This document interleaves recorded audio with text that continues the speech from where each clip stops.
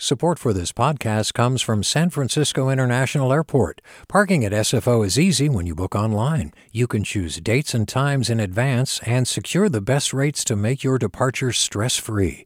Learn more at flysfo.com/parking. Support for KQED podcasts comes from Star One Credit Union, now offering real-time money movement with Instant Pay. Make transfers and payments instantly between financial institutions, online or through Star One's mobile app. Star One Credit Union, in your best interest. From KQED.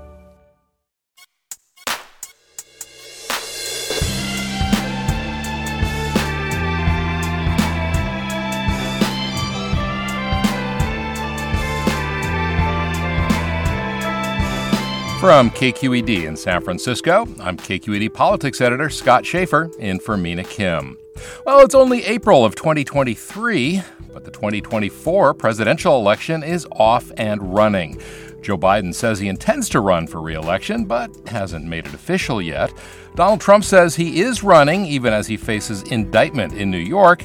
And so are Nikki Haley, Mike Pence, and maybe Governor Ron DeSantis. This hour, New York Times politics reporter Astead Herndon joins us to talk about the new season of his podcast, The Run-Up. It goes behind closed doors to see what party insiders are thinking and doing before the race is in full swing. That's coming up next after this news. Good morning and welcome to Forum. I'm Scott Schaefer, in today for Mina Kim. Well, here in California, it's an off year in politics. No regular elections planned, at least statewide. But across the country, the 2024 presidential election and the race to control Congress, well, those are well underway. This week's indictment of Donald Trump kept him in the headlines, while the mayoral election in Chicago and a big race for the state Supreme Court in Wisconsin give clues to what voters are thinking, at least this week. And of course, Republican and Democratic Party leaders are busy laying the groundwork for next year, and that is the focus of The Run-Up, the New York Times podcast analyzing national politics. The Run-Up is hosted by New York Times politics reporter Astead Herndon, who joins us now. Welcome to Forum. Thank you. I'm so excited to be here. I appreciate it. Good to have you. Well, let's talk about the podcast. Why in this season of it did you decide to focus on the insiders, and who are they anyway? Yeah, I mean, I think that's a great question. We really wanted to be able to answer why now, why focus on the presidential race now, particularly because it's a year and a half out from, times most people would be voting. Last year on the run-up, we really focused on the grassroots of both parties, the voters and the kind of themes that were happening among people that maybe the establishment was missing. And so we figured that after the race, it was a good time to check in with those establishment leaders to see whether they took the same lessons from the midterms and then how they were applying that to the next election. And so we started off at the RNC, we went to the DNC, and we also talked to kind of prominent activists and donors in the party to really try to get a sense of how they were trying to shape the direction of the candidates and the parties at this time when most people are really living their day-to-day lives and most voters aren't necessarily that clued into the race. We thought that this could be a great time to really check in on that because so much of that decision-making happens, to your point, behind closed doors. And who are these people? Are they, I don't want to say normal voters, but I mean, are they big donors? Are they high rollers? Are they just sort of gadflies or kind of a combination of all the above and a few other folks? Yeah, I think it's a combination. So this week on our podcast, we focused on the RNC chair race. And so we were out in Dana Point, California, as the Republican Party was picking a new national chair. And although we tried to really go underneath those surface level divisions, so the people supporting Ronna McDaniel, the people supporting Harmeet Dillon, her challenger also from California, but then also some of the RNC members who are trying to stay more neutral. So we talked to a leading Republican from Tennessee, someone who's been a RNC kind of royalty, someone who shaped the party's direction from Mississippi, a man named Henry Barber. These are people's names who might not be as recognizable as maybe some of the candidates that you know from the midterms or kind of leaders and aides of Donald Trump. But these are the mainstays within the party that kind of navigate all of those different types of changes. So for us, we're really trying to introduce people to some of the important political figures that are taking place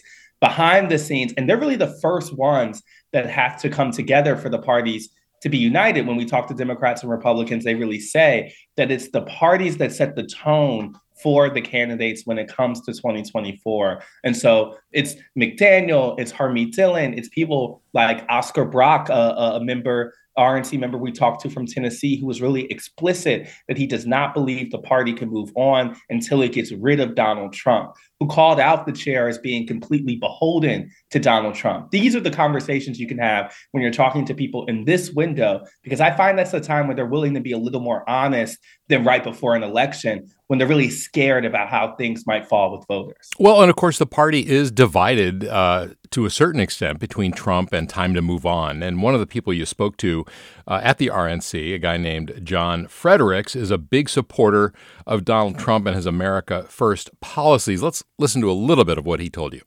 We're trying to take over the Republican Party because what it represents right now is the Mitt Romney elites, right? We go to the infield of NASCAR and grill hot dogs, and Mitt Romney goes to the box of the owner of the Jets, right? That's the disconnect. And they're still in that world. They don't get it. And eventually we're going to take over the Republican Party as a vehicle, right? As a vehicle for our movement. Well, and Astead Herndon, I guess John Fredericks would have been supporting the insurgent in that race for chair, Harmeet Dillon, who is from San Francisco, sort of inexplicably, but she's well known to us here at KQED. And she lost, a fairly comfortable victory for Ronna McDaniel. What does that tell you about where the RNC is at this particular time?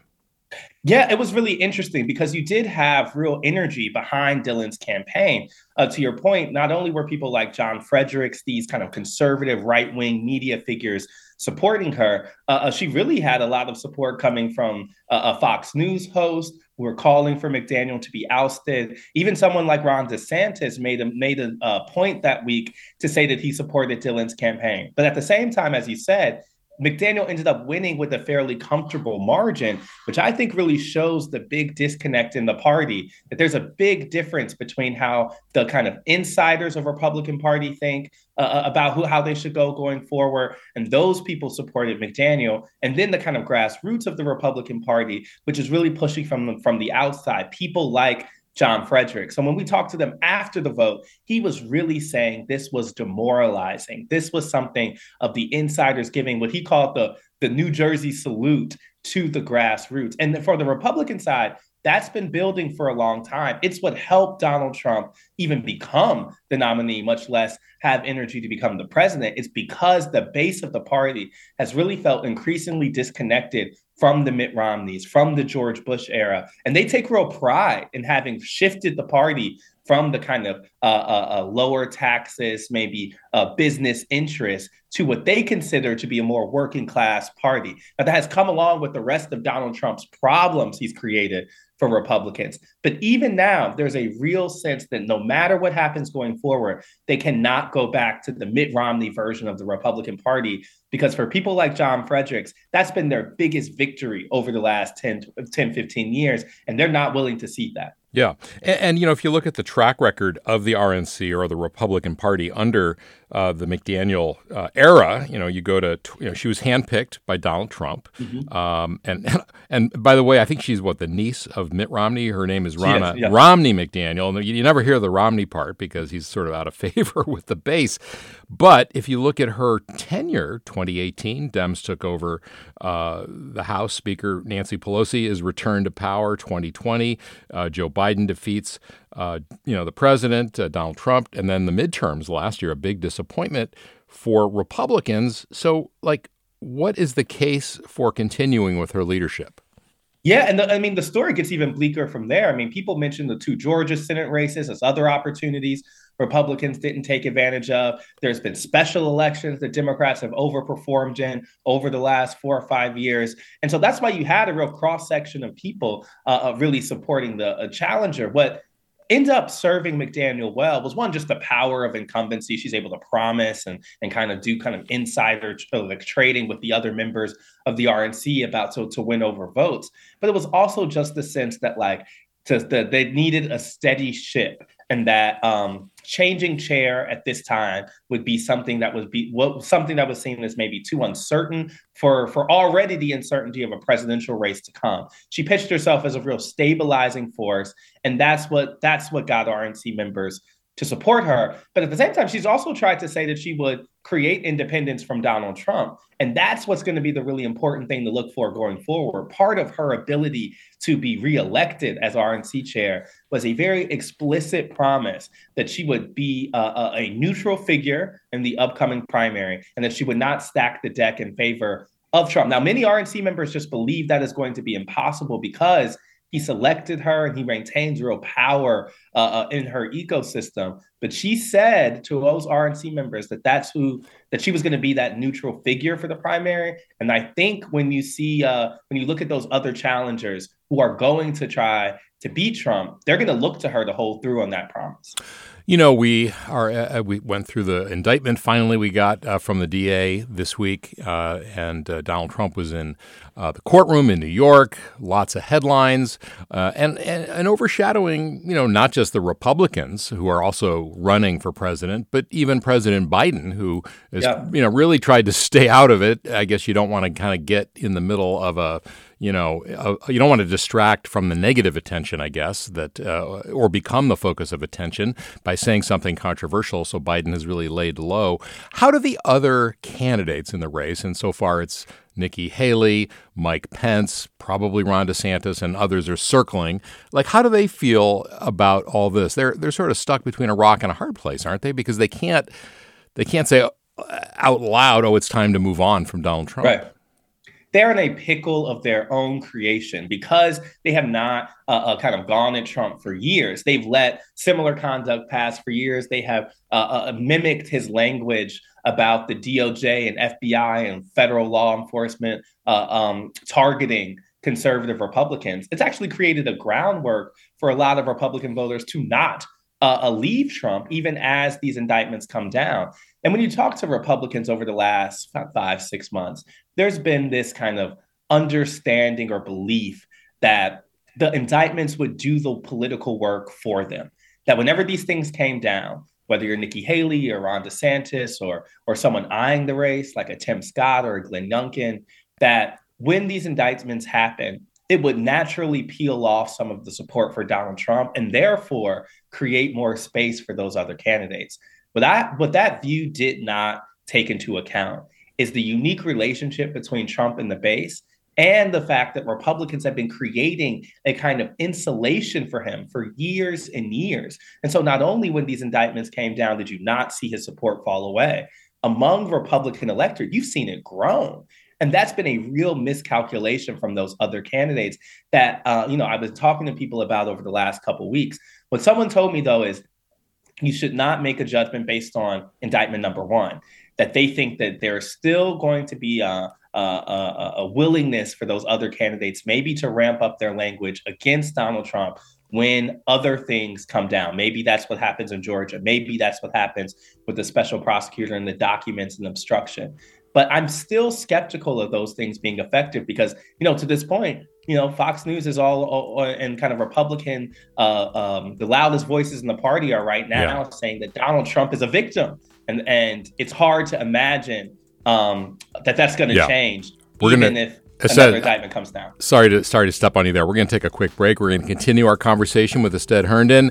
He is the host of the podcast, The Run-Up. Give us a call, if you would, at 866-733-6786. Let us know what's on your mind. 866-733-6786.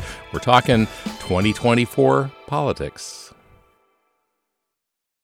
This is Barbara Leslie, president of the Oakland Port Commission. Oakland International Airport, OAK, is proud to bring you this podcast of KQED's Forum.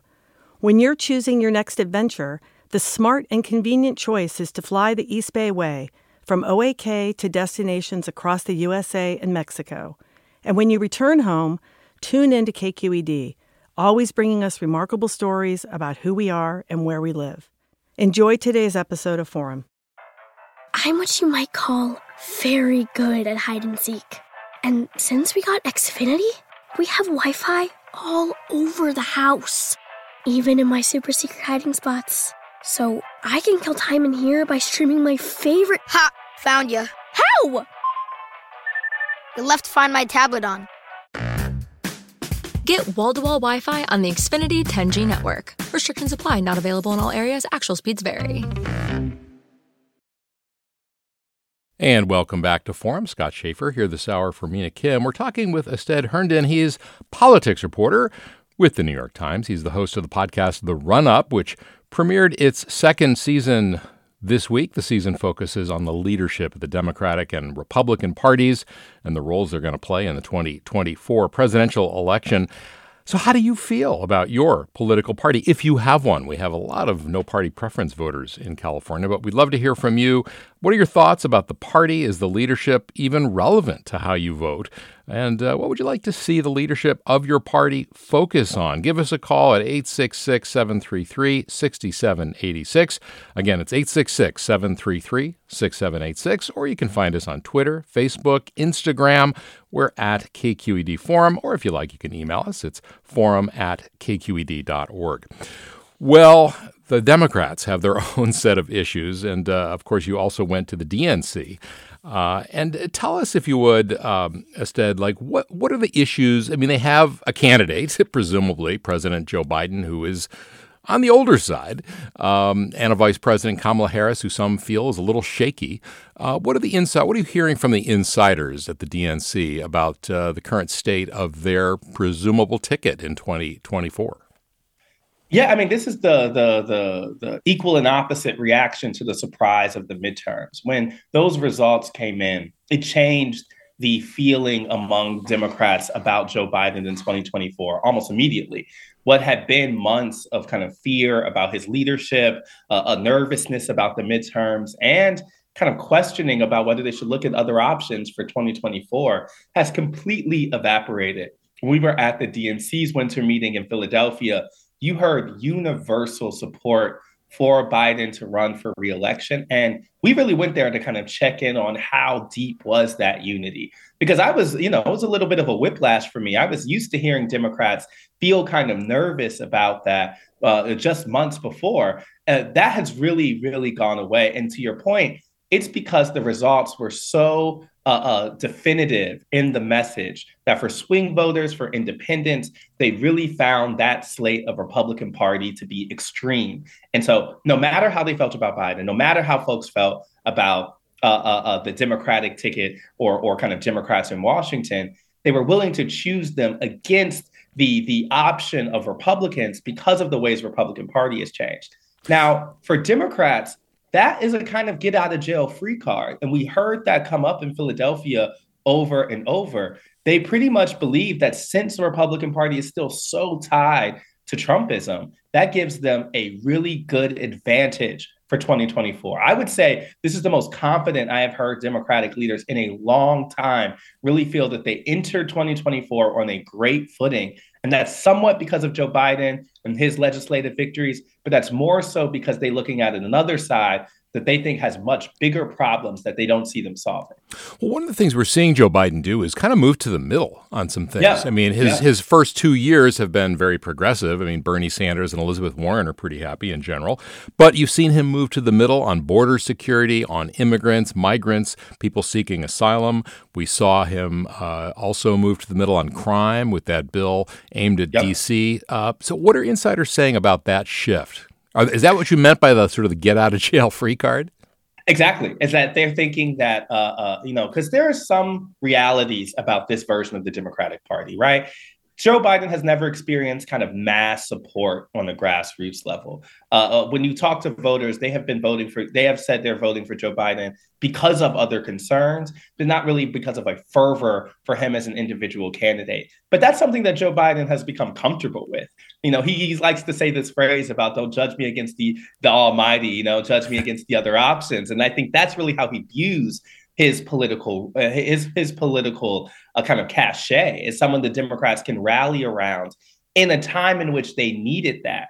And so Joe Biden is someone who feels like he has earned the right for that reelection and earned the right to reshape the Democratic Party in his image. This is not just Barack Obama's VP trying to recreate Barack Obama's voter coalition. He has his own voter coalition that might be a little more college educated, that might be a little less dependent on minority voters, but has come out in these last 3 elections, particularly as a kind of fear of the extremist wing is on the other side. And so that's what I'm saying is giving Democrats that real confidence right now. They think they have a formula that has been proven to work.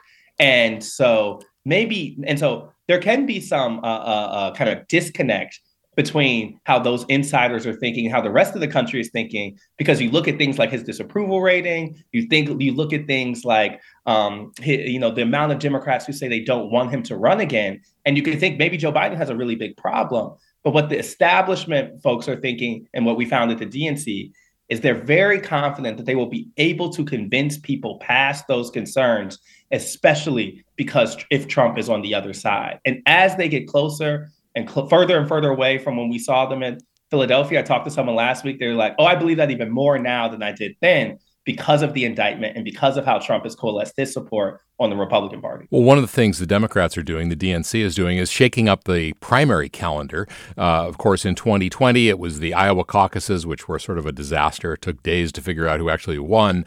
And then New Hampshire, people have long complained that New Hampshire does not reflect the diversity of the Democratic Party. And so one of the things they're doing is putting South Carolina at the front of the line in 2024. And you talked to somebody at the DNC, Leah Daughtry, who is an at-large member. She also served as chief of staff to 2 party chairs, Howard Dean and Terry McAuliffe. And let's hear what she had to say about moving and putting South Carolina up top. I don't have a problem with that. He's the president. He's the head of the party. So he gets to make the decisions that are best for the party.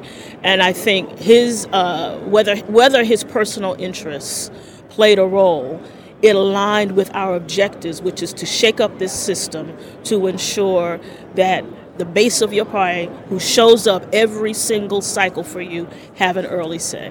And to a lot of people, Astead, that makes a lot of sense. And of course, Biden did do well in South Carolina, kind of rescued his candidacy in 2020. Where does that leave New Hampshire? Because they're very unhappy about being dethroned in a sense. Is there any fallout for the party from that?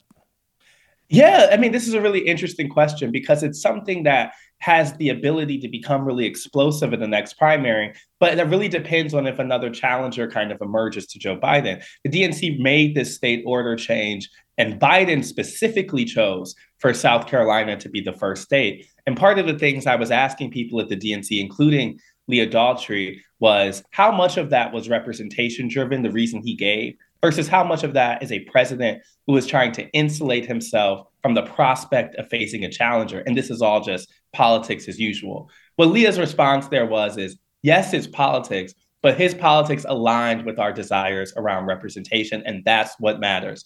And so there you had kind of DNC officials really conceding the idea that the president did put South Carolina first there because it matched with that moderate sense, because it gave him a home turf to start on. And to your point about his moderate bend earlier, I think those things can be connected thoughts. It doesn't surprise me that he has made this pivot more towards the center, as he has also put a state that is a more moderate state at the front of the primary. This is all feels like a kind of connected move from the Democratic leaders and from Joe Biden. And I think that is kind of what folks were really saying that he had earned at the DNC. They weren't saying that they agreed with necessarily every decision Joe Biden was making going forward. What they were saying is that because of the midterms performance and because of the legislative wins he was able to get toward the end of last year, he was basically given the keys to the party to say, how you want to shape it going forward is something that you have earned. And you've seen him really lean into that, both with, I think, the kind of ideological pivot to the center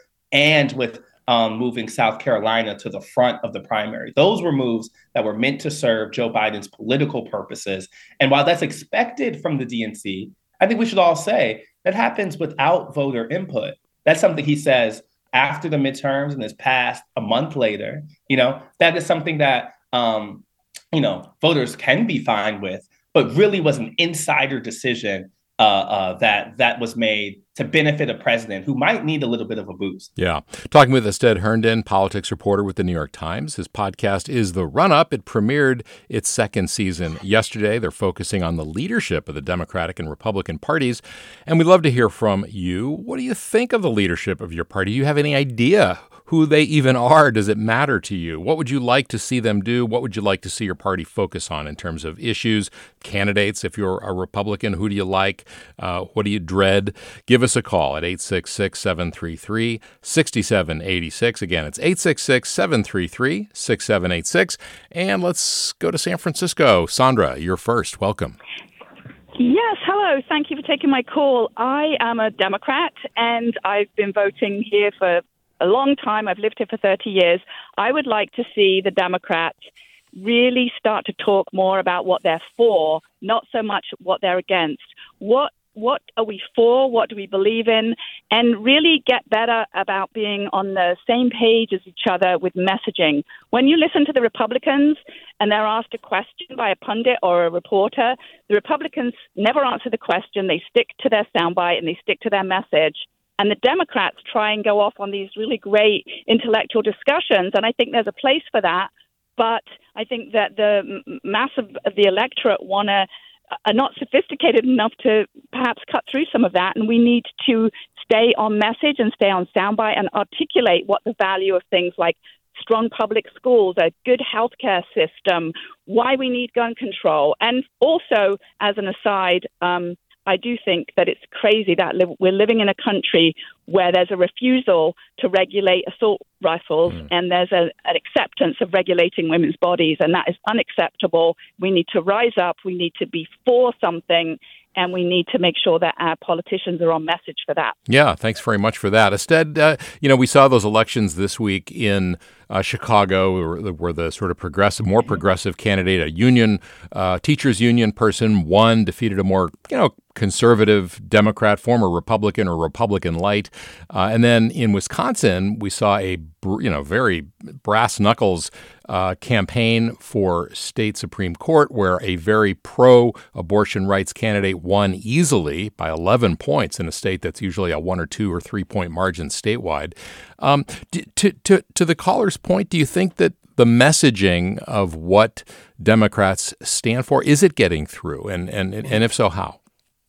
Yeah, I think the caller points out a really important thing. The base among Democrats and Republicans are really different. And the way the parties go about kind of creating unity among their bases is really different. And Democrats for a long time, and I think this was particularly true of an Obama coalition that had really had difficulty recreating itself without him on the ballot, Democrats have really struggled with finding an issue that really motivated all different sections of their base. And one of the things that has been a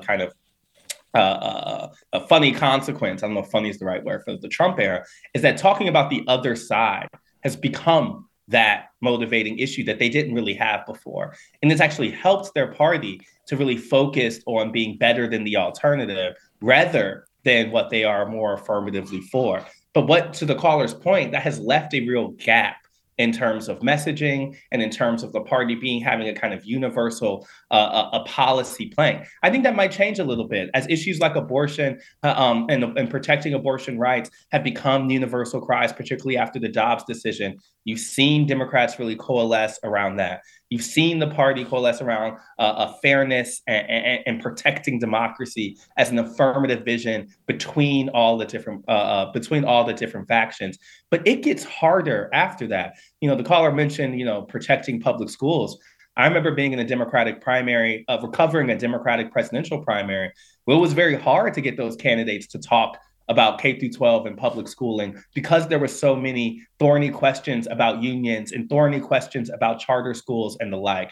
They want to find those issues that have the universal party kind of salience. And with a Democratic base that is diverse, both racially, economically, more so than Republicans, has a lot of opinions across groups, it is often very hard for the party to come up with a singular message that the caller is looking for. All right, Sandra, thanks so much for the call. Again, the number, if you want to weigh in on this conversation about 2024 and the parties and the role that they're playing, especially now behind the scenes, give us a ring at 866-733-6786. Again, 866-733-6786. Or you can reach us on Twitter, Facebook, Instagram. We're at KQED Forum. Noel tweets, I want younger leadership. Robert writes, may we get some global perspective here. Please compare and contrast the length of national election campaigns in the U.S. to other countries. Also address how nearly perpetual campaigning may impact functioning government. And, Astead, it's, of course, good for those of us who really love covering politics. But it is true. There is a kind of fatigue. I mean, you almost on some of the cable stations, the day of the inauguration of the president, whether it's a re-elect or a new president, they're already talking about the 4 years later. I mean, it's not healthy, is it?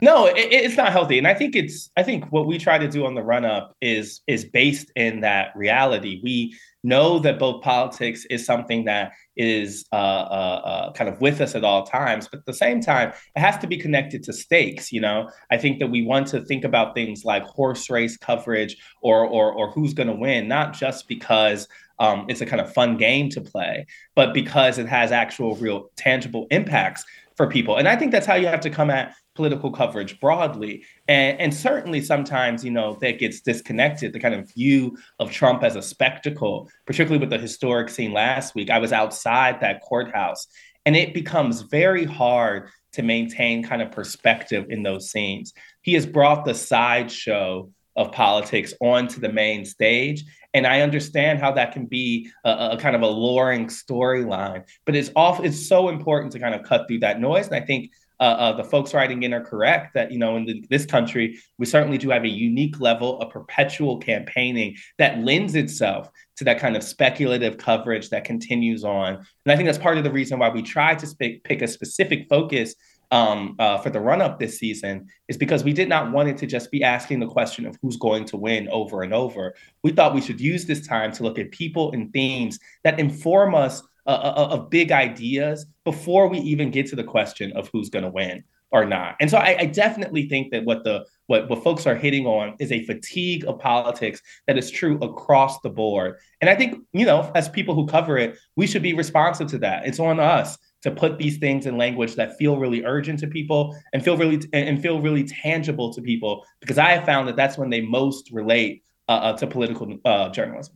All right, let's go back to the phones. And again, the number is 866-733-6786, talking with Astead Herndon, politics reporter with the New York Times. And let's go to Morgan Hill. And Mary, welcome. You're next. Hi, can you hear me? Yeah, go right ahead. Great. Hey, I just wanted to share back to your original question about party affiliation and how I've been in a marriage for 46 years here in the San Francisco Bay Area, born and raised here. And I've been in this bipartisan relationship where my husband and I look first to the issues and who is going to represent our values and have an effect on maintaining that which we find important.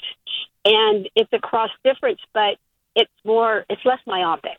Yeah. So I've been hoping we could continue to look at this partisanship issue differently. Like the earlier caller said, let's talk more about what are the concerns, say, for instance, women's right to choose, and where do we stand individually?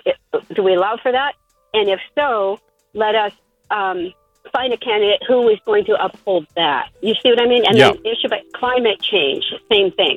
And my husband and I have come together just for all these years. Yeah, well, that good for you. And both parties have really changed over all those decades. So good for you to hold the marriage together. And I'm sure that those dinner conversations are interesting. We're going to take a quick break, and we're going to come back, continue our conversation about 2024 politics with Astead Herndon from the New York Times. I'm Scott Schaefer, politics editor here at KQED. In for Mina Kim. We'll be right back after a short break.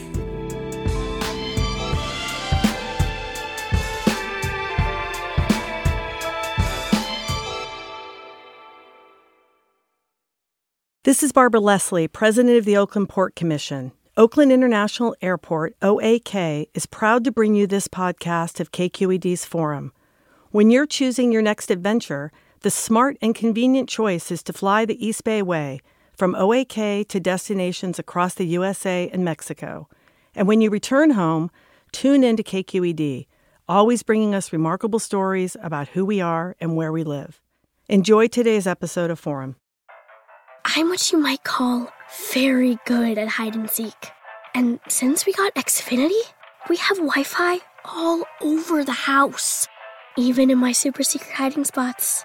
So I can kill time in here by streaming my favorite... Ha! Found ya. How? You left Find My tablet on.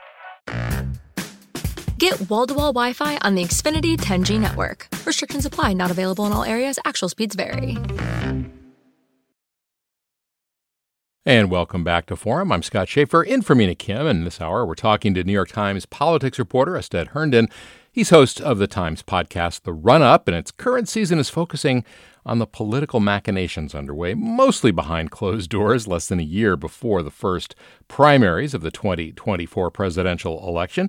If you'd like to join us, give us a ring at 866-733-6786, 866-733-6786. And I do want to go back to the phones in a moment, but Astead, what are you hearing from insiders about Kamala Harris? She just got back from a fairly historic trip to Africa, first woman of color vice president. What are people saying? There's a lot of folks, even here in California, are a little nervous about her and the effect she might have on a ticket with a presidential candidate who's 81 or however old Joe Biden's going to be next year. What are you hearing? Yeah, I recently went to Munich with the vice president for her trip to the security conference out there. And I asked her this question directly about the focus that Republicans are going to have on her in the next year election. Was she ready for that focus? Because it does feel like with the president at an advanced age and with the vice president that some people think is kind of politically vulnerable, that's going to be something Republicans are going to try to seize on. What you hear from folks around the vice president is that they feel like they have found their issues, that she has become more comfortable in the role, and that things like the trip recently to Africa are a part of that. You also hear that there is real confidence from the White House that they believe that, like, her and Joe Biden have a good relationship, and that relationship will serve them well on the trail. But I covered, Kamala Harris's presidential campaign, and that campaign was really campaign was up and down. For one, that she was someone who really struggled with articulating her fullness of her vision while on the trail in those kind of off the cuff situations. And I think that's what's going to be what folks are looking at for this summer. Joe Biden's going to want her to travel the country, is going to want her to be a kind of strong force for re-election as he announces. And there's going to be a real onus on her to be the administration's, I would say, pseudo attack dog on the trail. That's a role that she has been comfortable in previously, but I think the stakes are going to be a lot higher here. And especially after a first couple years that were not going that well, if they say, if the sea legs are there, as those close to the vice president and those who support her like to say, that's going to have to be translated in a presidential race where Republicans are going to be putting a lot of pressure on her as a way to needle Joe Biden. As somebody who's covered Kamala Harris since she was running for district attorney here in San Francisco, it's pretty clear she I think, is most compelling and most relatable when she's speaking off the cuff or, from the heart, might be a better way to say it. And she did a little bit of that on this trip to Africa. Is that something that both she and the administration and, the campaign officials are going to be comfortable with having her do? I think so. And I think there's an increasing recognition of what you said, is that's the place where she's best suited. And so I think that is the idea of kind of releasing someone to their strengths. And that has often been for her expressing kind of empathetic justice and expressing a view that I think is based in that prosecutor role where she has not only been someone who is tough, but someone who has, made the kind of pitch for smart on crime, a way that, a place where Democrats have really embraced nationally. And so I think there is going to be increased desire for her to do the kind of speaking from the heart. And I think another place where we saw that recently was in the funeral of the young man who passed in Memphis, where she spoke. And that was another place where she was doing that kind of empathetic speaking from the heart, and it was received really well. And so I do think you're going to see a little bit more of that, because this is an administration that knows that she has to be released to her strengths for Democrats to really get the fullness of the political advantage they thought they were going to get when they were adding her to the ticket. It's going to be pressure, though, because there are a lot of Democrats who are unsure that she's kind of ready to lead the party if it were to come to that. And so it's kind of an underneath the surface storyline that is definitely playing a role in 2024, but it could kind of be solved if she steps up in that kind of campaign role, which the White House certainly wants her to do. All right, let's go to the phones again, and it's Susie in San Francisco. You're up next. Welcome. Hello. Thank you. I think there's a real need for younger Democratic presidential candidates. I think that's a huge deal for the party. I'm hoping in the distant future for Katie Porter, but for now, I was wondering what your guest thinks of Andy Beshear, who's the Democratic governor of Kentucky, as a potential presidential candidate. I find him very impressive. Yeah, good question. A Democrat in a very Republican state. Astead. And you've got other people like Roy Cooper in North Carolina. Some governors, Gretchen Whitmer in Michigan. Who do you see out there? And what do you think of Andy Beshear, to the caller's question? I think, to your point, governors are really where you've seen the Democrats kind of create an upcoming class of people who are looking ahead and maybe looking to the White House. I would not only include Beshear and Cooper as people who won in tough Democratic districts, but also Democrats who have won in blue states who have really made a name for themselves that way. Not only you all's governor out there and Gavin Newsom, I'm thinking of J.B. Pritzker in Illinois. These were all people who were kind of looking ahead to see just how would the party deal with Biden in 2024. But as the party has coalesced around Biden, that discussion has kind of been punted for another presidential cycle. But I think the caller is right to look at those type of candidates as the Democrats who are rising up, because more so than the Senate or more so than kind of other House races, I think you have an increasing group of Democrats who are using the governor's office in different ways. And more so than that, you have a Democratic electorate who is very concerned with electability, to being able to win, being able to defeat Trump. That's certainly how Biden was able to leapfrog those other candidates in the 2020 primary. And that's something that governors have a unique claim to. Someone like Beshear, someone like Cooper can say that they were able to win over Republican voters in those states. And I think that's an argument that's going to be having to taken seriously when we look forward, because that's where a lot of the base of Democrats are. And that Obama era was so much about values. It was so much about kind of reflecting your political priorities. But the shock of 2016 really changed that. And at the core of a lot of Democratic voters right now are certainly values, but also, can this person win?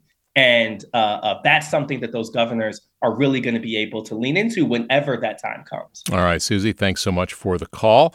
I've got some listener comments as well here. Deanne writes, I'd love it if both parties and their candidates would prioritize the real world needs, safety and economic health of citizens, as well as the health of the planet. I feel as though people and the environment regularly lose out to corporate and wealthy interests that have lobbying power. And yes, younger leadership, that is really a theme that we're hearing a lot.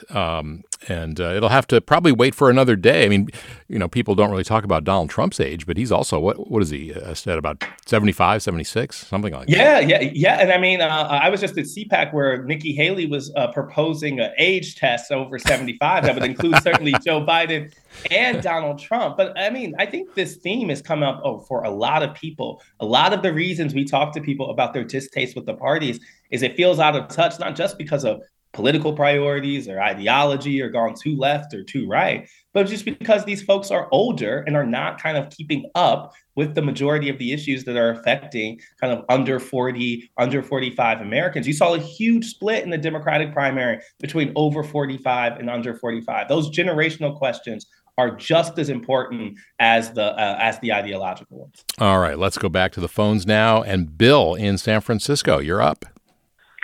Hi, thanks. This has been a fascinating discussion about politics, but I'm wondering whether the constituency cares about administrative competency. So we create these programs that come out of politics, but then the delivery of the program that the politics are supposed to create, like I think of housing in San Francisco, where we want to build housing, but we have 8 political priorities that go into a unit of housing so that we're trying to satisfy everyone, but then we don't build the housing unit because it's too expensive. Or the subways in New York, or now in this CHIP bill, we put in so many priorities of Democratic parties in particular, but then it gets in the way of actually delivering the product or the service that the politics are supposed to create.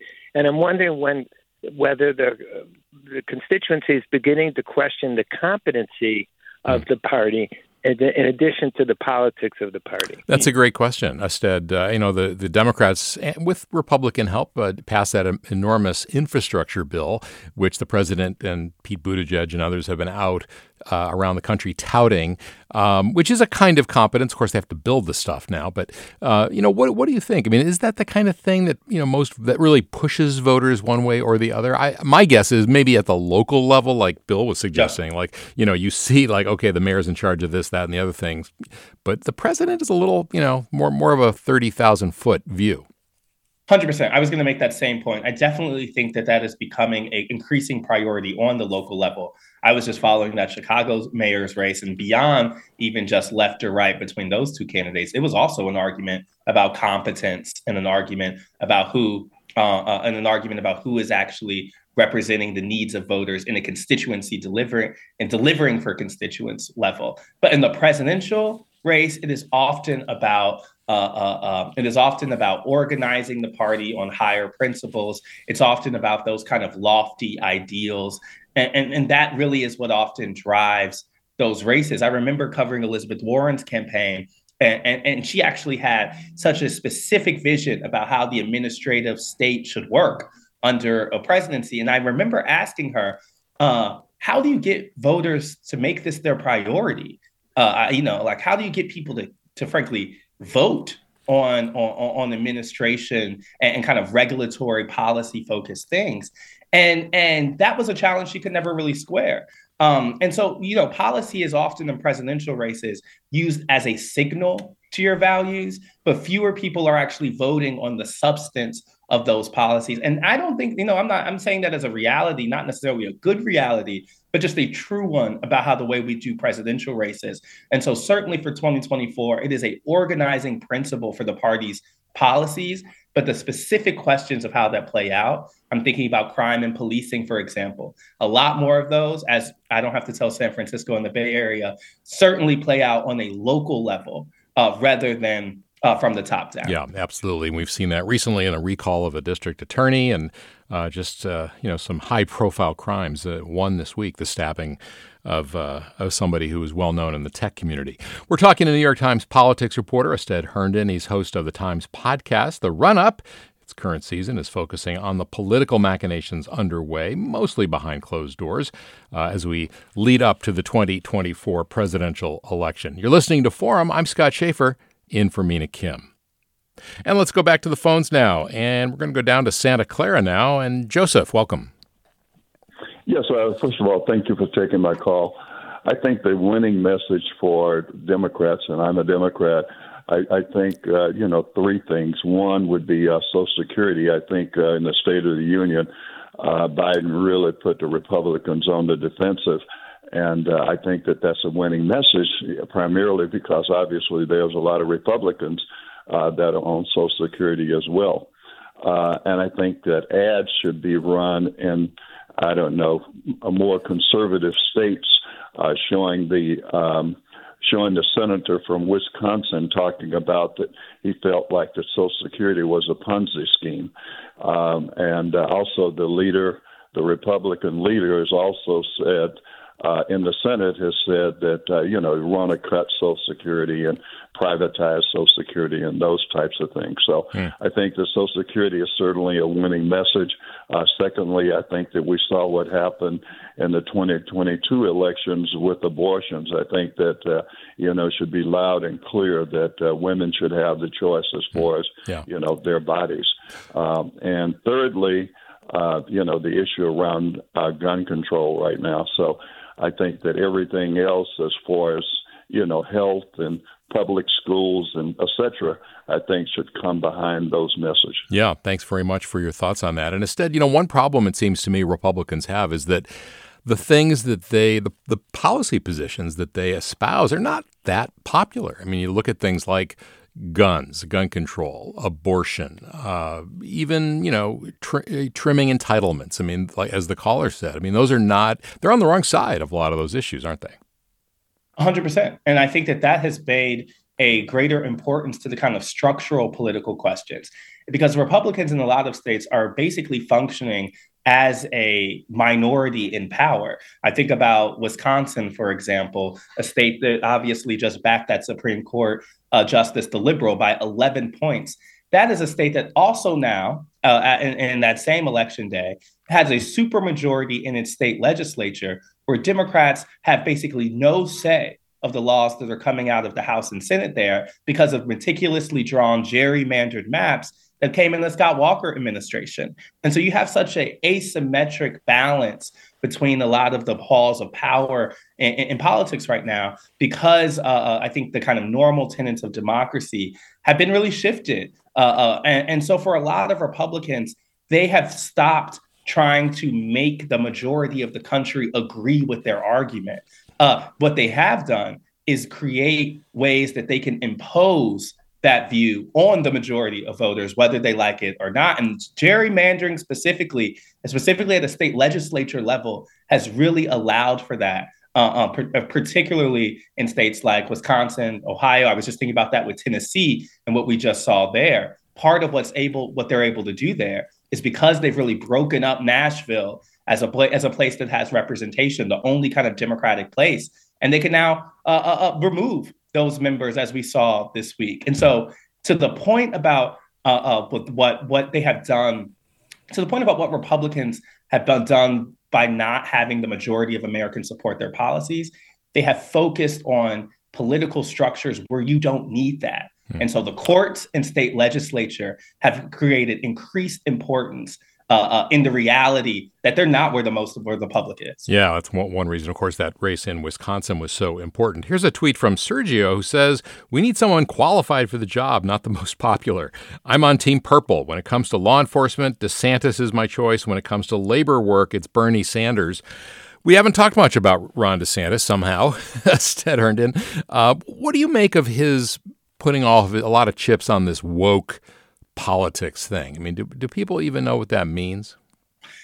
Yeah, it's really interesting because I think it goes back to your point about kind of where Republicans are versus the rest of the country. Ron DeSantis has made a kind of clear bet that you cannot be the Republican nominee and be anti-Trump.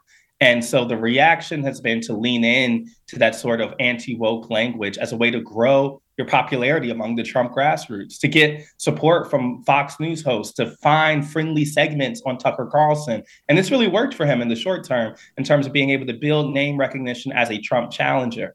But it's also created a lot of problems for him. I'm thinking about his position on Ukraine and how not calling that a strategic interest has really put him on the opposite side of the majority of even Republicans. Yeah, he's really sort of drawing a lot of questions now about whether he's really up to the task for running.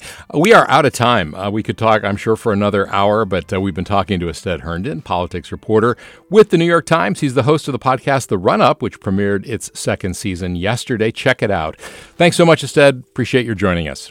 Thank you. This Hour of Forum is produced by Carolyn Smith, Grace Wan, and Lakshmi Sarah. Marlena Jackson-Rotondo is our engagement producer, and Susie Britton is our lead producer. Our engineers are Danny Bringer, Brendan Willard, Jim Bennett, and Christopher Beal. Our interns are Lulu Ralda and Jericho Reininger. Our vice president of news is Ethan Toven Lindsay, and our chief content officer is Holly Kernan. You've been listening to Forum. I'm Scott Schaefer, in for Mina Kim. Have a great weekend.